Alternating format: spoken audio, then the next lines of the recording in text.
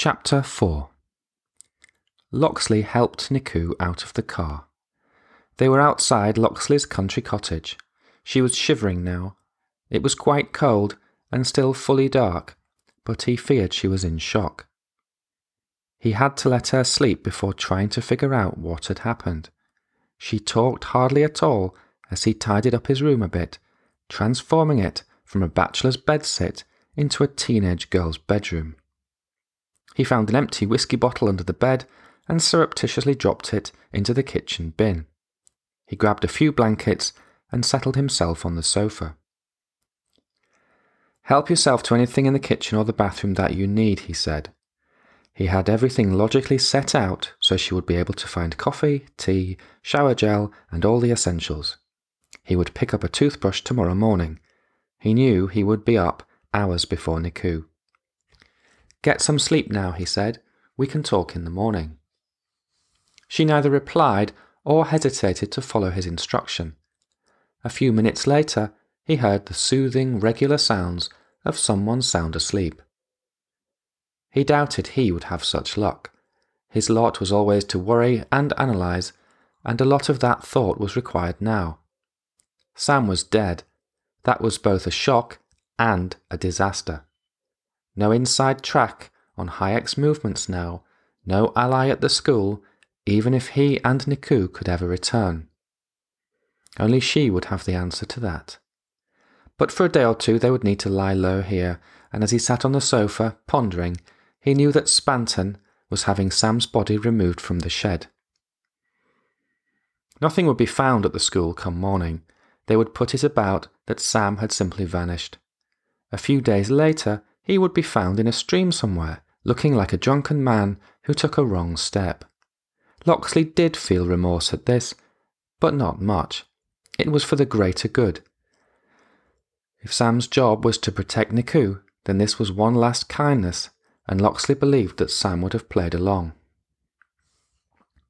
Locksley could not vanish. It would be too suspicious. As for Niku, somehow they had to invent a cover story. Help from Shirin was out of the question after their disastrous meeting, and these thoughts were the last ones Locksley had that night. His alarm was set for 5 o'clock the next morning. Locksley's alarm did not go off the following morning. Spanton called just after 4:30. Sam's remains had been tidied up, and all was normal at the school. The next priority was Locksley and Niku. "No, she's not up yet, and neither am I." "What's your story for the school, Locksley?" "Something about flu, probably. Not sure about Niku yet. I don't think we can both be away at the same time." "Probably not," said Spanton, "but we can't leave her unattended for a second. We can't let her go to school today, so it will have to be you. I'll send someone over to look after her." Spanton was gone again. Locksley had not figured in a colleague, a childminder. It seemed like today was going to be run according to somebody else's schedule, and he was not ready for that. He sat up in bed, turned off his alarm, and decided there was only one thing for it. He had until 7 o'clock to himself, assuming Niku slept through and would not be awake before he left. Locksley would keep his normal routine. He rang to book his taxi for 7:15, giving himself the extra 15 minutes to fetch a toothbrush from his newsagent. Spies and country folk still needed such services. Locksley passed the day in a state of nervous anticipation. He did not want to be there at school, but could not stay away in case someone got suspicious. Did anyone miss Sam yet, or Niku? He would need all his years of experience, and a useful trick he found was to consciously inhabit his cover story to extremes. Even his real name became a hazy reality. He greeted Maria normally, and nobody mentioned Sam all morning. The caretaker/gardener was a role of the shadows, the dawn and the dusk, and sometimes the night.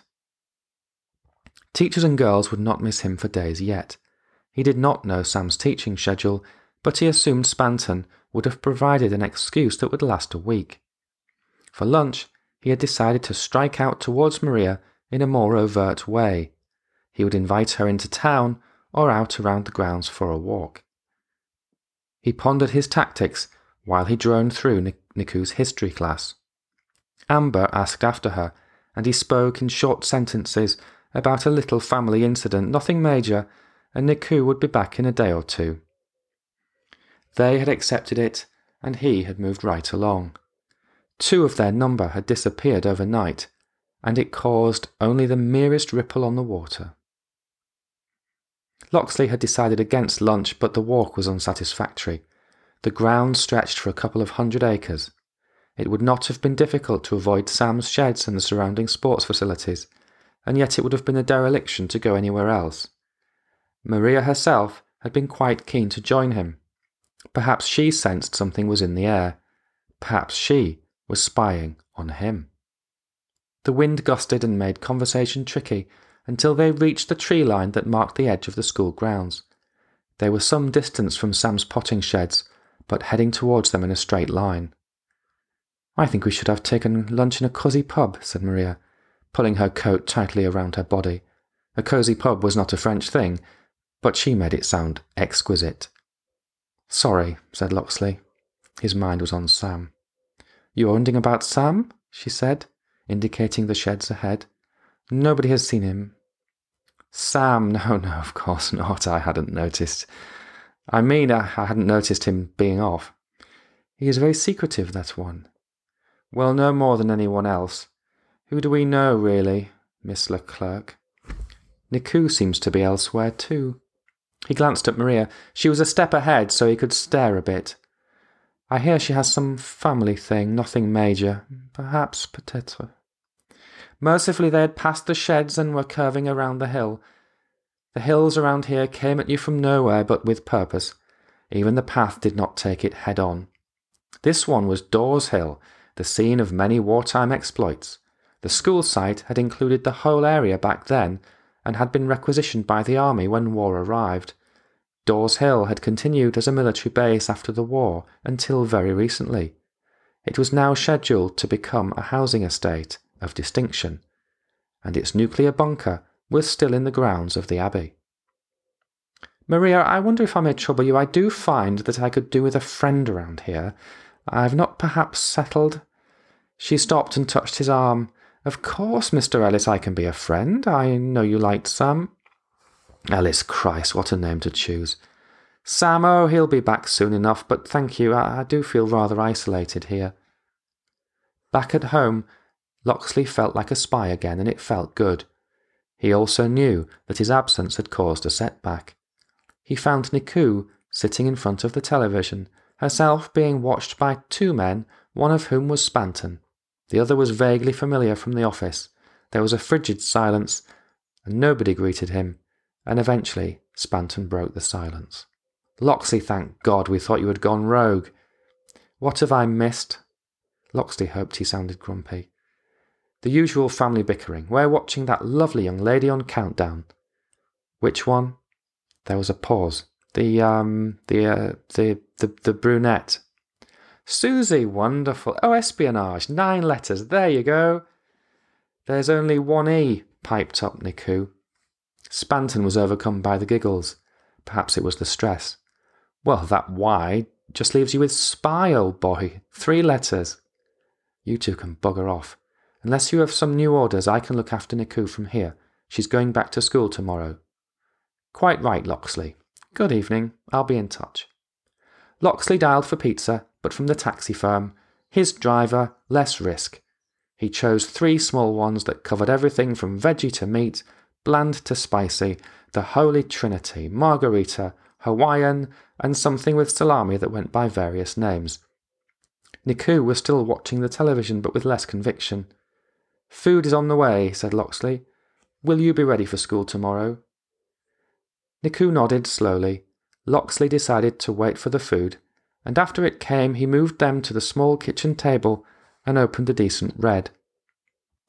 He poured them a good glass each, something like half a pint. "Are you ready to talk about Sam? Just the highlights. It would be a big help, I must tell you. You're not in any trouble." "All this attention from me, to protect me?" She sounded suspicious, as well she might. "No, that's not it. That's a side effect. We do need to protect you, but we're more interested in what your father's doing. We are worried he may hurt you, for one thing." She virtually spat her wine back into the glass. That he will not do. There's not much he wouldn't do, but hurting me is one of them. Did you shoot Sam? It was him or me. She was too cool for Locksley's liking. Not confident, but not shocked enough by her present circumstances. He had expected doctors, tranquilizers, shock. No pills had been needed. Do you believe you are still in danger? That was a good one. It had taken Locksley all day to think of the way to put that. She hesitated. Perhaps she was impressed. She shrugged.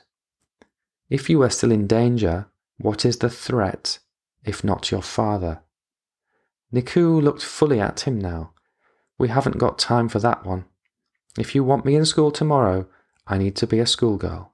Let me eat and sleep, and thanks for the wine, it was a good idea. She had a point. We'll share my taxi at 7.